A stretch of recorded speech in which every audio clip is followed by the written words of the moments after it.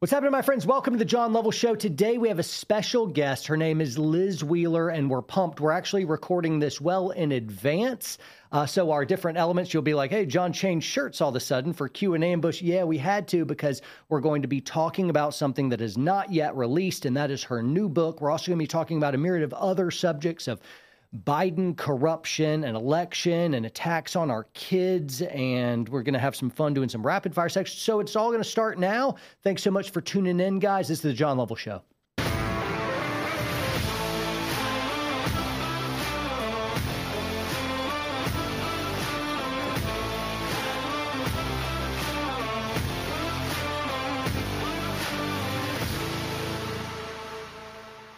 Before we jump into this amazing interview, it's time for the shameless plug. Guys, this week's a really big deal, and I need your help. You need to rush the door and buy the greatest book ever conceived of. And this is it right here.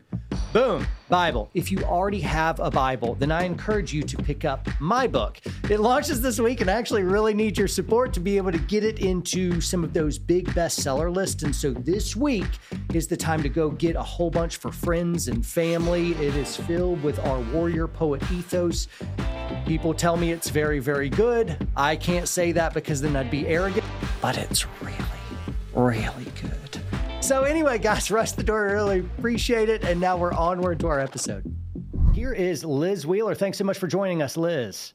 John, thank you so much for having me. This is so exciting. This is the first interview that I've done about my new book. So I'm honored to do it on your show. Well, I am thrilled to have you here. Now that we've introduced you, let's ignore you as I read some of your bio.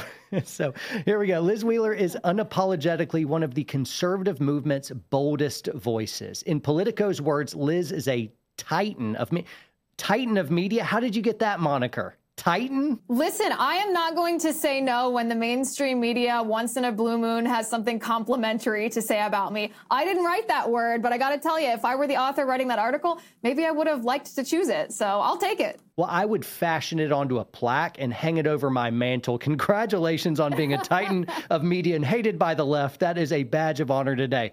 Liz is a frequent target of the radical left and the phony fact checkers. Liz Wheeler is undeterred, maybe even energized. As the host of The Liz Wheeler Show, Liz is a voice of reason and reality for millions of Americans as she guides them through the most controversial stories of the day. Amen. Liz is passionate about exposing corruption and calling out the so-called experts. She is rigorous in her research and committed to her faith. Her drive to relentlessly defend against the radical leftist takeover of our culture is born of a desire to see properly ordered society thrive in America once again. Amen. That'll preach. I want to do like a wave and a round of applause. A society that values God over government, freedom over convenience, and individual liberty over victimhood and identity politics. Liz, I am thrilled to have you on. And I guess if we want to be self-deprecating here, it kind of is me making a plaque out of that word just by putting it in the bio that you read. So thank you for the verbal plaque. No, it's good. It's good. And I love that you take what they mean as like an insult and instead it's like a flex. It's like, yeah, you hate me. That means I'm doing my job. So we wanted to do a quick rapid fire section with you. So the idea is don't elaborate unless you absolutely have to, but pretty darn quick answers. Can you do it? Oh. It's just a get to know Liz section. I will try my very best, although I have to say, anybody who has watched The Liz Wheeler Show knows that keeping answers short is not my strength. I will try it just for you. Let's do it. Put you through the test. You get the rest of the time here, you get to just whatever Liz thinks. So this will be a challenge. So a great show or movie you've watched recently. What did I watch? Audio podcasts count? Because if so, I listened to this great podcast called Sold a Story. Highly recommend it. They don't count, but we'll... They don't count. Okay, I watched Shiny Happy People. I haven't quite finished it, but I watched Shiny Happy People. That was an interesting watch too.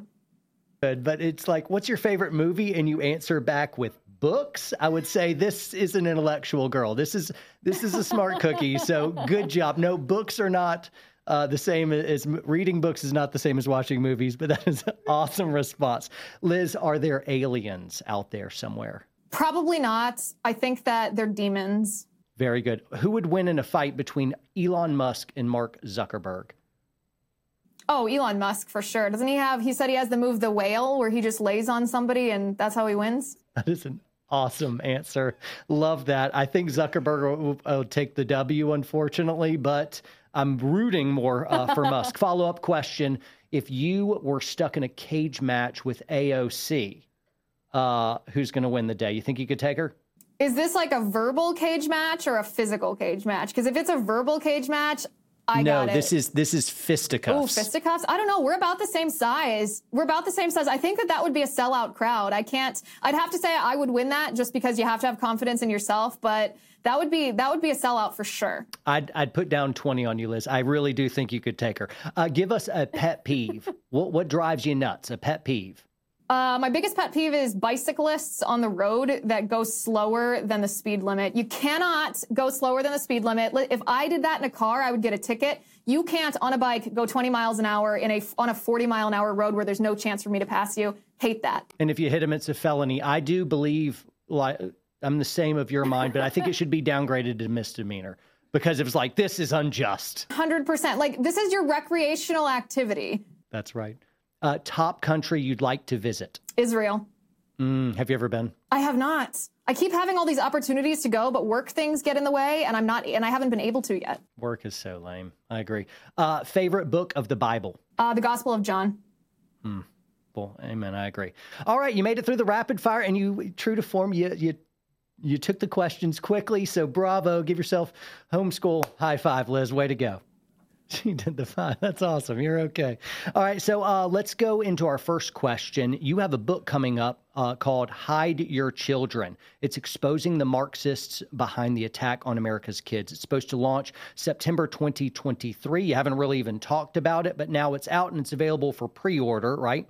It is, yeah. You can go to Amazon. You can go to hideyourchildren.com. I really actually ask that you pre-order it because, as you know, pre-orders count towards the bestseller list. So that day one, when it's released, everybody's pre-orders count towards that. This is really exciting, by the way. I feel like adrenaline and excitement because this is the first interview that I'm talking about this book.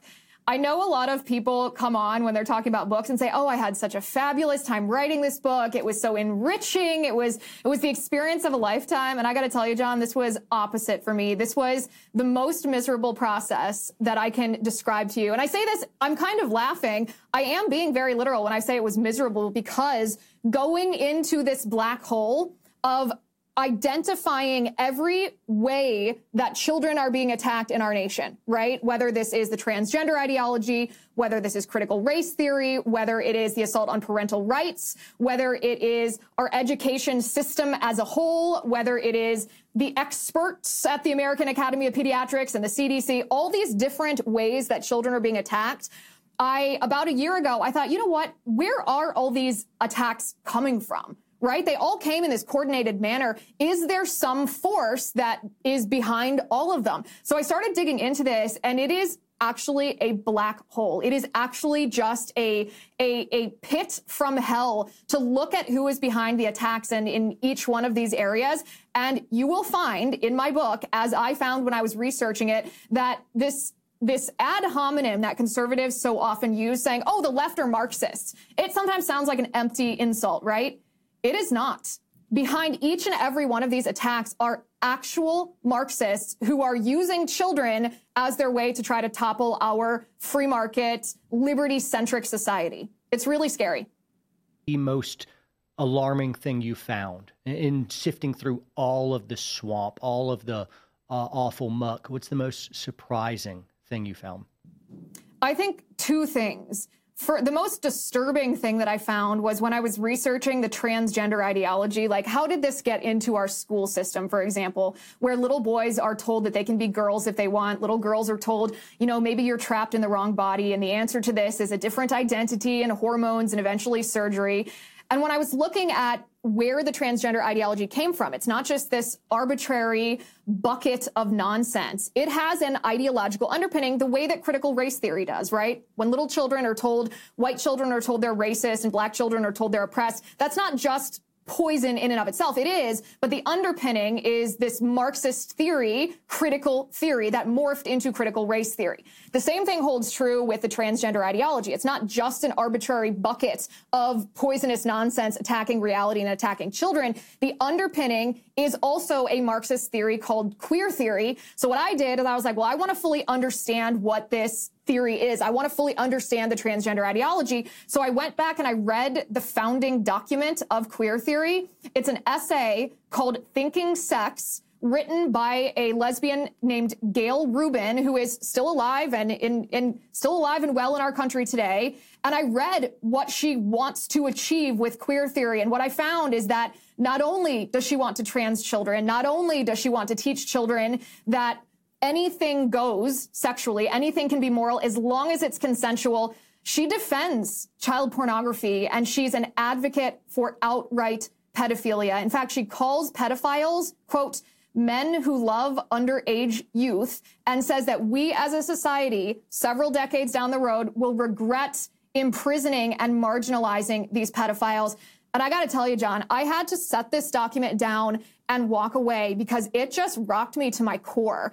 All of these pride marches that we're seeing right now, where they say we're coming for your children, or these naked men gyrating with their genitals exposed in front of kids, this is not just grotesque, offensive, performative, whatever you want to call it. This is actually a critical part of what our children are being taught with the transgender ideology, and it comes directly from a woman who espouses Marxist ideology.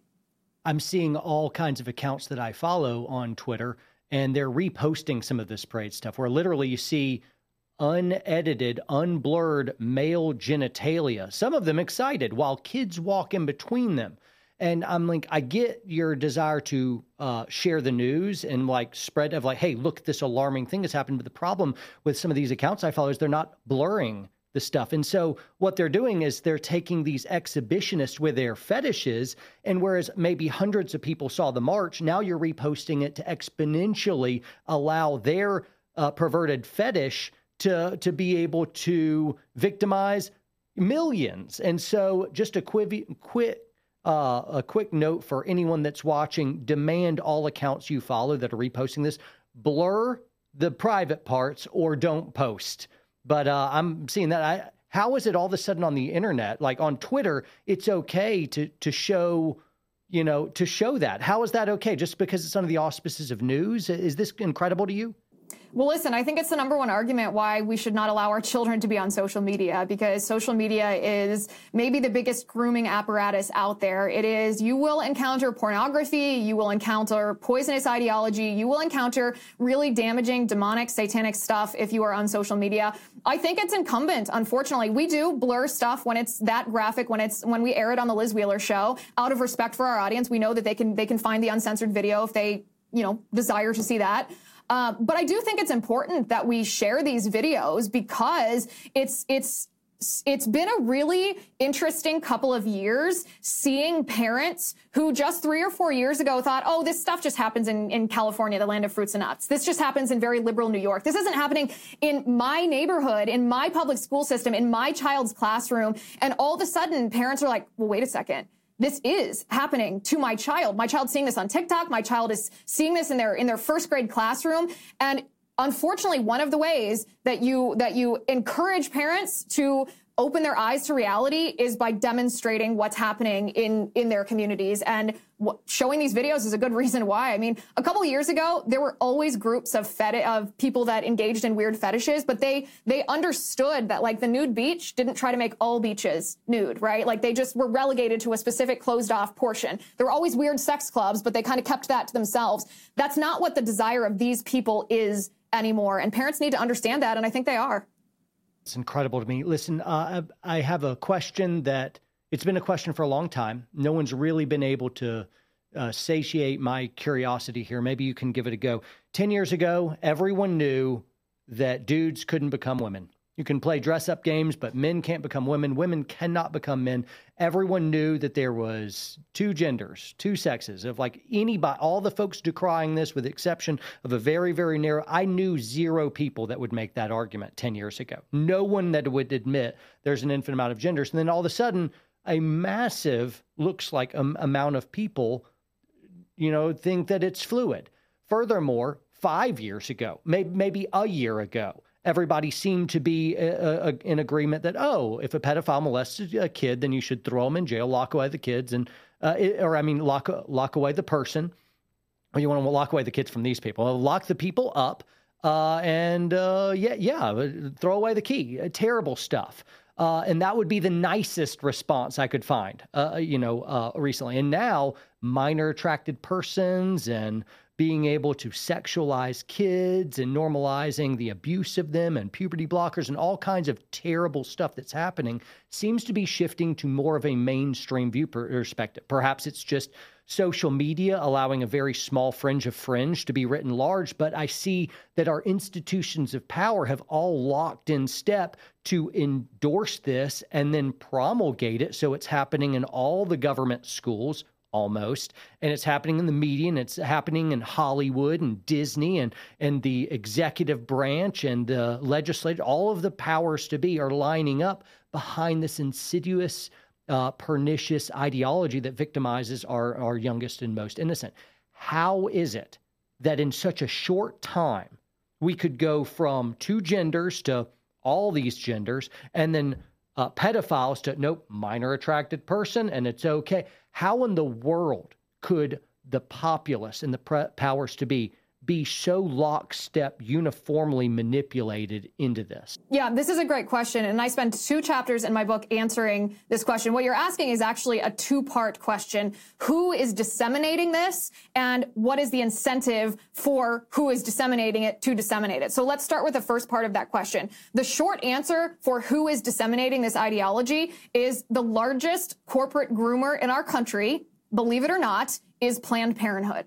You and I think of Planned Parenthood as being the largest abortion provider, the largest abortion business in the country, and that's true. But a new part of their business, they are now the 2nd largest distributor of transgender hormone therapy to young people in our country. And not only that, not only are they profiting on that, they are also one of the largest sex ed apparatuses in the nation. They go into your children's school and they teach a curriculum called comprehensive sexuality education. I detail exactly the origin of comprehensive sexuality education in my book, in the chapter called The Biggest Corporate Groomer in Our Country. And the short answer to this is it's underpinned by Marxism. First of all, many people don't know that the founder of Planned Parenthood, Margaret Sanger, was herself steeped in Bolshevik ideology. She didn't sit here and say, John, I'm a Marxist, but the people she surrounded herself with were communists, were socialists, were Bolsheviks. She went to the Soviet Union on a journey because she said the way that the Soviet Union treated women was a feminist's dream. She was talking about abortion. She was talking about birth control. So you combine this immorality, this desire to profit off of butchering other people's lives that was formed by not only her background in eugenics, but her background in Bolshevism. You combined that with the twisted fetishes of Alfred Kinsey, who he may not have been a Marxist, but he was responsible for normalizing really horrendous sexual practices in the nation. You combine those two things and it forms comprehensive sexuality education. It's something that's pushed not only by Planned Parenthood in our nation's schools, but by the United Nations, which we, the United States, fund. So this is the apparatus that distributes this nonsense. And inherent to comprehensive sexuality education is all of the transgender stuff. You can be a boy if you want to be a boy. You can be a girl if you want to be a girl. It's not related to biology. It's how you feel. It's on a spectrum. Sex, there's no such thing as sex essentialism, they say. It's just there's fluidity. You combine that with, well, what incentive does Planned Parenthood and the United Nations have to distribute this? Well, perhaps some ideological incentive, right? If they have this roots in Marxism, perhaps some financial incentives. Once they groom children in this ideology, they then stand to profit from these children when they come seeking the transgender hormone therapy. But there's also an additional incentive structure, and it's called ESG. I have a whole chapter in my book about Klaus Schwab and his World Economic Forum. I know a lot of conservatives are like, oh, let's not dip our toes into this. It sounds like conspiracy. I read Klaus Schwab's books. I studied his ideology. I really unpacked what ESG is. It stands for environmental, social, and governance. And it's essentially, you've probably heard of the Chinese social credit score system, where Chinese businesses and Chinese citizens are rated by the government based on their good behavior or their bad behavior, and they are deprived opportunities to buy a house or send their children to school or get a job or travel if they are not good communists, and they are rewarded if they do things the Chinese Communist Party wants them to do. Klaus Schwab invented a very similar system to this, a Maoist system, which Maoist is just the Chinese version of Marxism or communism.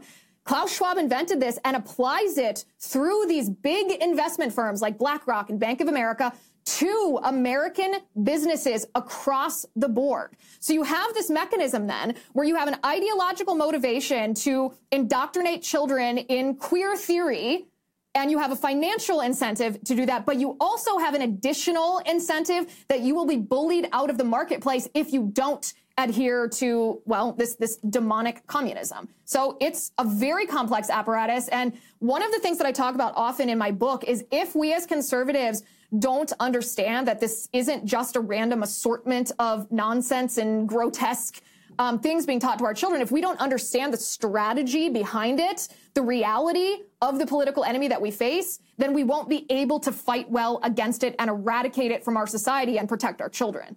So there's the expression, hey, go woke, go broke. And I've seen some things that are really exciting. The Budweiser dip, as the boycotts have really geared up, and that's really hurt Budweiser. Also Target boycotts, that seems to be working well. I saw that recently 8 of the last films Disney's released has cost them close to $1 billion.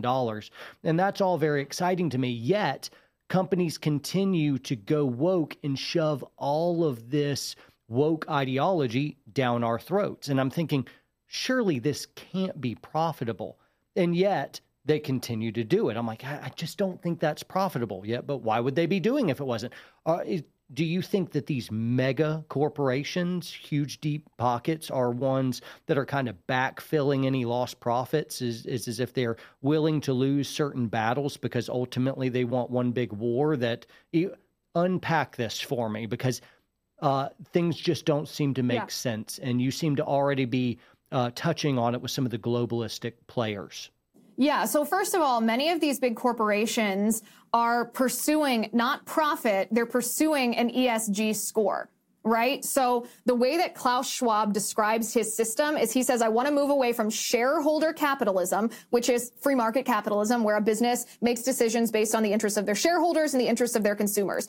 And he says, I want to redefine capitalism and change it, transform it into what he calls stakeholder capitalism. Stakeholder capitalism is just a euphemism for the ESG system that I just described. So many of these businesses, because they want access to capital in the market, they are not basing decisions on whether they're profiting, whether what's good for their consumers and what's good for their shareholders. They're basing it on their pursuit of a higher ESG score. So they are intentionally sacrificing profit for a high ESG score.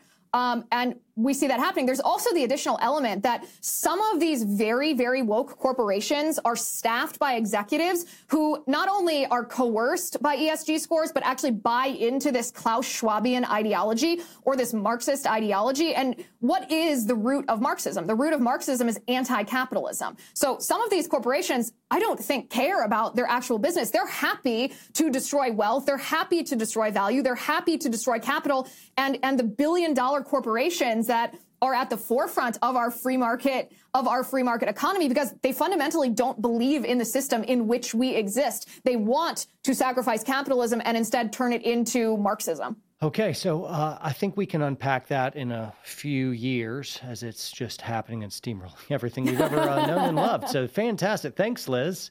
I was planning on this nice lighthearted thing of like, yay, we'll look at your book. It'll be fun. We'll have a good chat. But now I'm just kind of like, everything is coming undone at the seams. I told you it was a deep black hole. Let me tell you this. No, it's great. I'm definitely buying your book. That's part 1 of my book. And the first page of part 2, I say, listen, guys, I know this book is not easy to read. I know that sometimes it's frustrating. Sometimes it's anxiety inducing. Sometimes it's depressing. Although I say, I hope it is never hopeless, because I don't feel hopeless. There is a way for us, the conservative movement, doesn't even have to be the Republican Party, for the conservative movement to reclaim what our country was intended to be. There is a way. It's not by the standard Republican talking points. And I know some conservatives that err on the side of libertarianism aren't going to like my solution, but I lay out a meticulous plan for how you and I and everyone listening to this who likewise was like, wow, that's really heavy stuff that's happening in our country. If that's what's happening in our country, and I lay out proof that it is, I lay out a solution to this. And so by the end of the book, you should be raring to go. You should be like, I get what we're facing. I understand their strategy, and I know how to fight back, and we got this. And you're not even going to tell us, because you're going to make us go buy your book, aren't you? You scorpion woman. How dare you? Tell me. The one sentence, are you ready for this? Some of your viewers are not going to like this. You have to reject libertarianism. You have to reject the idea that government's only role is to stay as far away from people's, get off my lawn as possible. And you have to understand that that's actually not how our Constitution was written. Our Declaration was written as a very John Lockean libertarian philosophy document. But our Constitution was written based on the definition of liberty as defined by Edmund Burke. Edmund Burke did not believe that liberty was the end in and of itself. That was not the highest thing that could be achieved. Edmund Burke believed that a society based on ordered liberty allowed individuals to pursue something higher being virtue. So a society based on ordered liberty is our solution here. We have to be able to define what is right, what is wrong, what is good, what is bad, and what is justice. Edmund Burke defined liberty as justice and defined justice as God's original justice, as natural law. And John, if we reclaim our heritage, this is what's written in the Constitution. This is what we were supposed to be. If we reclaim our heritage to natural law, not a live and let live type of society, but actually ordering our society to say, no, there are only 2 sexes, male and female. No, there is no inherent morality in the liberty for a grown man to shake his exposed genitals in front of a child's face. If we order our society and our laws along natural law, we will save our country. I love that. So I am definitely planning on buying your book. I encourage everybody listening to go ahead and check it out too. I think many of the folks listening in, Liz, are a lot like me in that I can handle going down the rabbit hole. I can handle more bad news. That's all I seem to be getting these days anyway. I just want the truth. I want to understand how to make sense of the chaotic world around me so I can figure out where to dig in heels and what I can do about it. And I love that you offer a solution to that. I am particularly interested in your rebuff of libertarianism. And I imagine you'll make the case of, hey, we can't just live and let live and say, hey, government, just leave me alone, as tyrants have come to roost, and tyrants will never just let you live. You actually have to rise up to meet them where they are and stop them. And so you got to go offensively. We can't play defense or zone or any way. But anyway, I'm very excited to get your book. Thank you so much for writing it. At that, guys, make sure you go ahead and get her book. If we could move on, I had just a few other things I wanted to talk to you about. Is that good? Yeah, of course. Of course. And thank you everyone for who's pre-ordering the book. It really makes a huge difference. Just go to Amazon or hideyourchildrenbook.com. So you've got a little girl, is that right? A couple years old or so? Yes. Yep. She's almost 2.5. How do y'all plan on educating? Are you homeschool? Or are you going to ship them off to the state to teach them some Maoist stuff? What do you plan on doing? That's exactly the binary choice that we have. No, she's only 2.5, so she's not school age yet, but we plan on homeschooling her. I was homeschooled K to 12, so I'm already biased towards it, not just as an alternative to public schooling, but as a positive thing in and of itself, educationally, socially, spiritually. So I'm excited. I'm excited for us to homeschool her. Awesome. Well, we were reluctant homeschool parents as well. Our kids never saw the inside of a government school, but we had so many apprehensions going in and so much so much of what we didn't know. We thought it was going to be way harder than it was, and we never dreamed of no, it was actually a lot easier than we thought. There's so many things out there at the disposal of homeschool co-ops and curriculums and huge social networks everywhere you want to go. And you could just spend a couple powerful hours teaching them. And then the rest of the day, it's, you do some chores and you do some play, but you can actually raise your own kids. You don't just send them to school and see them later and of like, holy cow, it was really, really cool. Are you wrestling with that? Because you're a career woman. You're burning the candle at both ends, and you're an author and content creator. And then all of a sudden, like, yeah, I know you're raising chickens and you're on a little bit more of a homestead plot like us. And now might as well just be a full-time homeschool mom as well. So how are you going to balance that crazy life of yours? Listen, let's be very clear here. I'd like to claim credit for raising the chickens, but I think we all know that it's my husband who's raising the chickens, that I have not been a helper on the raising of the chickens. That's my husband's activity that he does with my daughter. Yes, I mean, as you know, when you are a full-time mom and you are working, I host the Liz Wheeler Show, I've written this book, it's a lot. It's a lot. And at the end of this book, I feel like I just fell on the floor and was like, oh my goodness, I'm so glad that this is complete. This was such a haul to write this book. So much work, both physically work, but also mental work and spiritual work to fight against the forces of evil that we see unfolded in this book. But I have been very committed since my daughter was born to spend the bulk of my time with her. I do not work 9 to 5 at an office. I do not work 100 hours a week away from her. In fact, my husband and I don't send her to any kind of childcare or even have in-home childcare. He's a medical provider, so he works longer shifts, fewer days a week. I generally work after she goes to bed at night, or maybe for just a couple hours when he'll have her in the afternoon. And we juggle it and do it ourselves, because all the things that we're doing, your show, my show, our books, my husband's work, they're important things. They're serving others, they're serving our country, but they are things of this world. Right? And the thing that's not of this world is the eternal soul that we are shepherding in our daughter. And that is one area that I am always, I will never be willing to sacrifice even an inch of that. So very committed to being a very present, I identify, this is what I tell my husband, I identify as a stay-at-home mom, even though I also do full-time work on the side. I love that. I wanted to dramatically shift gears, though. I want to pause there because I'm like celebrating. I'm like, I bet you are a power couple. And that little girl is so wildly blessed to be in your family, and just bravo, Mom. Way to go. You guys are killing it. Even though you make Dad take care of chickens, I guess all good teams have to divide and conquer. Our kids are older now, 9 and 11, and we have given the chickens completely to the boys. So I'm like, boys, if you don't keep the chickens alive, they will die, and it will be your fault. So there is responsibility. Anyway, they rose up to the task, and they've got that responsibility, and so it's a good thing. But it's fun to watch them grow healthy. That's a great thing. As we can shield them from all the disgusting, perverted muck going around everywhere. Our kids don't know much about it, though we are preparing them. We say, hey, these things are out there and they exist, and you got to be ready for them. So they know the world is a bad, twisted, dark, dangerous, Jesus-hating place, but we're preparing them without scarring them.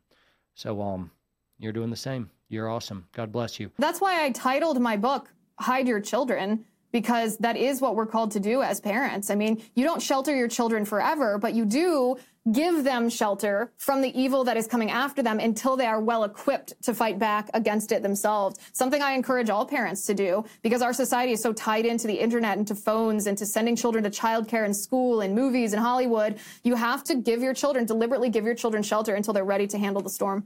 Some people are going to mishear you when you say that, because they'll key in on the word hide and completely miss the fact that you just said prepare. And that means you're not putting in a bubble so that one day when they're 18 or whatnot, they kick off and be like, what? This world is completely different. I'm like, no. You're educating them. So you're the one teaching them about healthy sexuality and all the bad steps that could be out there. You're the one teaching them about how the world is evil place and corruption and all the things that run rampant. So it's not that you're hiding them from all the ideas, it's that you're the one that introduces to them, so that you're basically training little soldiers so that once they grow up, they are ready to meet the world as it really is and not be scarred hopelessly by being objected into a war before they have any training and preparation, right? Exactly. I mean, I got to admit, I'm going to be hiding my daughter from the naked transgender people on bicycles that are trying to shake genitals in her face. I will be straight up hiding her from those. But yes, of course, I'm trying to hide everyone from it. But yes, of course, you want to be able to introduce the idea of right and wrong to your child so that when they do encounter this evil in the world, they can look at it and say, I see that and I recognize that that is evil. It's not that you are not preparing them to encounter these things. You are deliberately preparing them so that they know how to properly order it and order their choices and order their thoughts and order their spiritual life when they do encounter it. Massive shift in gears. Nothing stick to the Bidens. Nothing sticks to Joe Biden and his entire office, it seems. All this just different evidence that has come out, and no matter how bad it goes, we're like, whoa, smoking gun number 5, smoking gun number 12. Nothing seems to shake it, and the DOJ does nothing. And if the DOJ doesn't do something, who does? Is there anything that could happen to remove this current regime? Yeah, this is my fairly cynical view on this. I'm not surprised when we have a political family who's been entrenched in politics forever like the Bidens have. I'm not surprised when they're corrupt. This is honestly fairly typical of politicians. It's bad, it's wrong, it's evil, it's immoral, but this is fairly typical of political families, even in the United States. I mean, think about like the Clintons. They're a corrupt political family. Think about the McConnells. They're a corrupt political family. The Bidens are a corrupt political family. That part, while always shocking, because wrong is always shocking, is not surprising because we expect it. The real scandal here is, of course, as you said, the Department of Justice. It is Merrick Garland deliberately choosing not to charge Hunter Biden with the crimes that he deserves to be charged with because he obviously committed them and admitted to it, and we have proof of that. But Merrick Garland deciding not to charge him because he is the son of the president of the United States, and that president happens to be a Democrat, that's the real scandal, and it's compounded by our representatives in the United States Congress and in the United States Senate, people who we elected to be our voices. It's why it's called the People's House. We elected them. We sent them to Washington, D.C. to hold criminal political families and corruption accountable. They have an opportunity to do this. They can impeach those who are abusing their power. And yet, over and over again, they turn out to be squishes and rhinos and just watered down versions of the same corrupt people that we want held accountable. That's the real scandal of the thing, is that our fighters in Washington, D.C. are not fighters. They're squishes. I think we need strong men. And when I say strong men and women, I'm more in the masculinity space. So strong men and women. I'm not a feminist, so don't worry. I'm not going to be offended by that. Don't you hate how everything has to be qualified because I have a million trolls jumping in of like whatever, but mainly 97% of our audience is men. And so typically I say, hey, we need strong men. And I mean strength of virtue more than deadlift. Deadlifts is good, but strength of virtue, meaning you don't take the briefcase of money, you vote principles and the principles of your constituency, right? I want to radically shift gears, but to that end of strong masculinity, I want to rewind Liz Wheeler's clock just 3 or 4 years till you're a 22-year-old gal and you're single and you're on the prowl. You're shopping for a hubby. So sorry, I've erased your husband from existence. I'm sorry. The chickens are going to have to fend for themselves. But you're out there looking for a husband, and you see the state of modern masculinity. And on the one hand, you see just effete, spineless, dudes over here. And then on the other end, you see this counter swing of hyper masculine, definitely is not going to be kind to you or anything else like that. What are some things that young Liz is going to be looking for to be able to really quickly identify that? Speak to our men and say, guys, avoid these pendulum swings. Be like this. This is what you'd be hunting. These are the clues you'd be picking up on. Kind of a goofy question, but our viewers will be into it.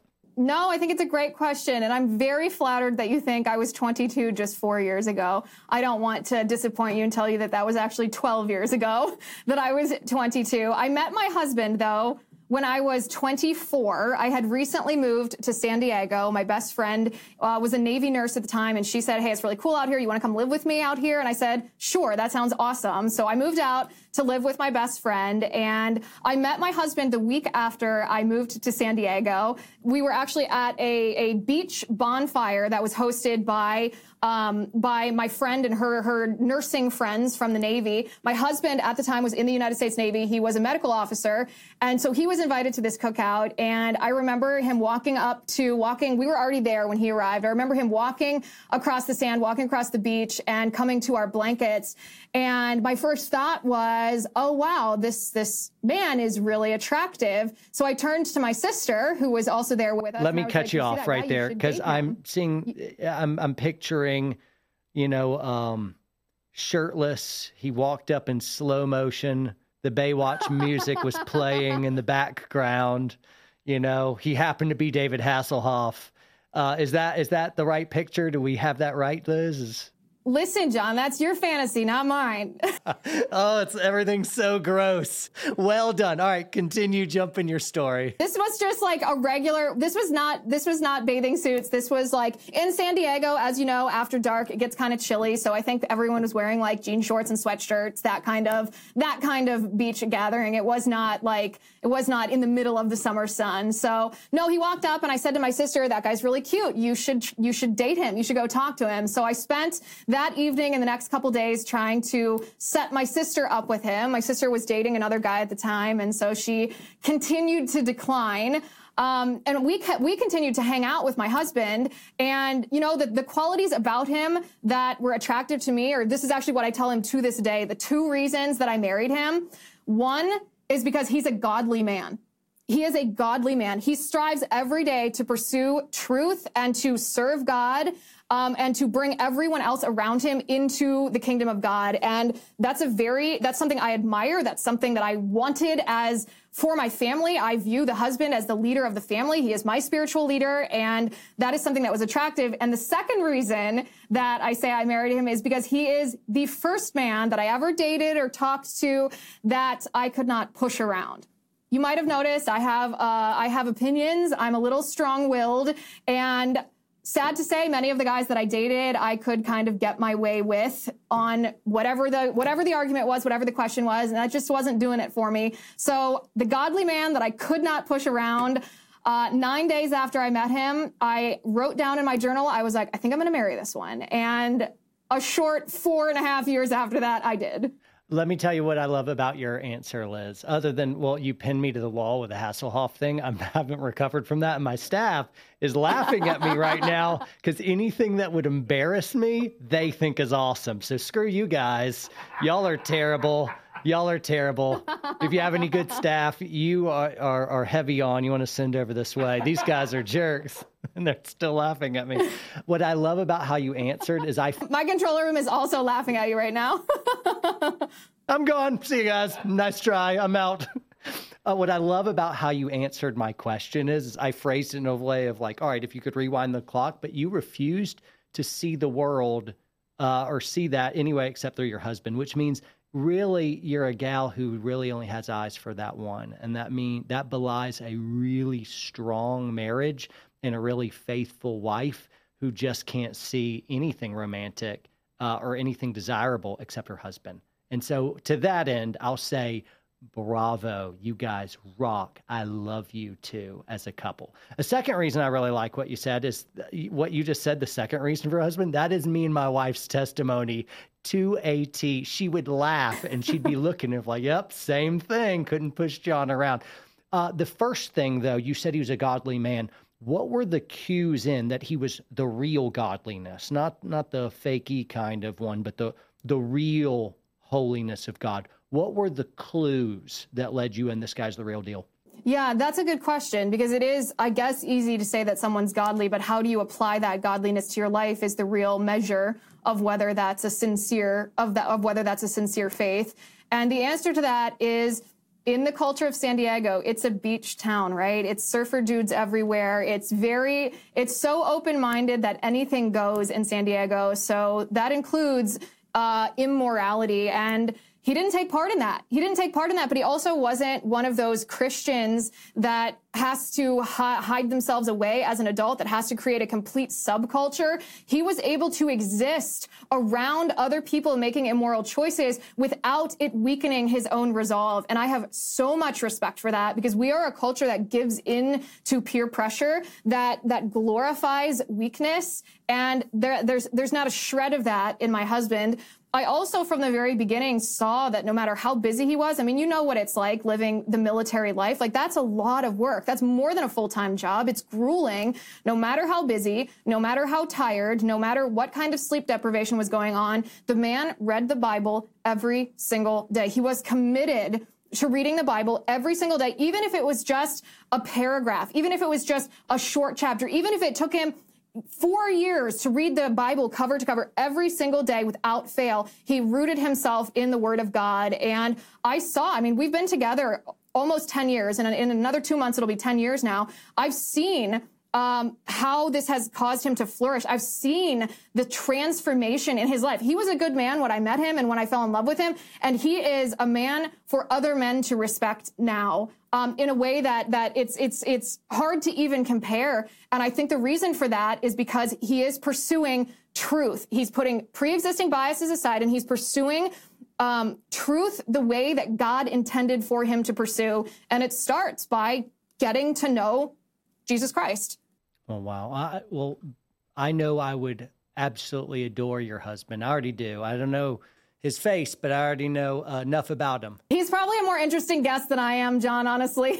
Well, can we get rid of Liz and can we get her husband on? Is that okay? She can't hear that. Liz, you're awesome. I'm going to buy your book. I heartily recommend everyone else do as well. And I definitely want to hang out with your husband. Let's make sure if we're ever sharing some time at an event, let's double date. I want to meet this guy. But anyway, tell him I said, what's up? Give him a fist bump, because that's what we do. And where can folks find you if people want to see your stuff, your online content? Where do we go? Yeah, go to Apple Podcasts, search The Liz Wheeler Show, hit subscribe over there.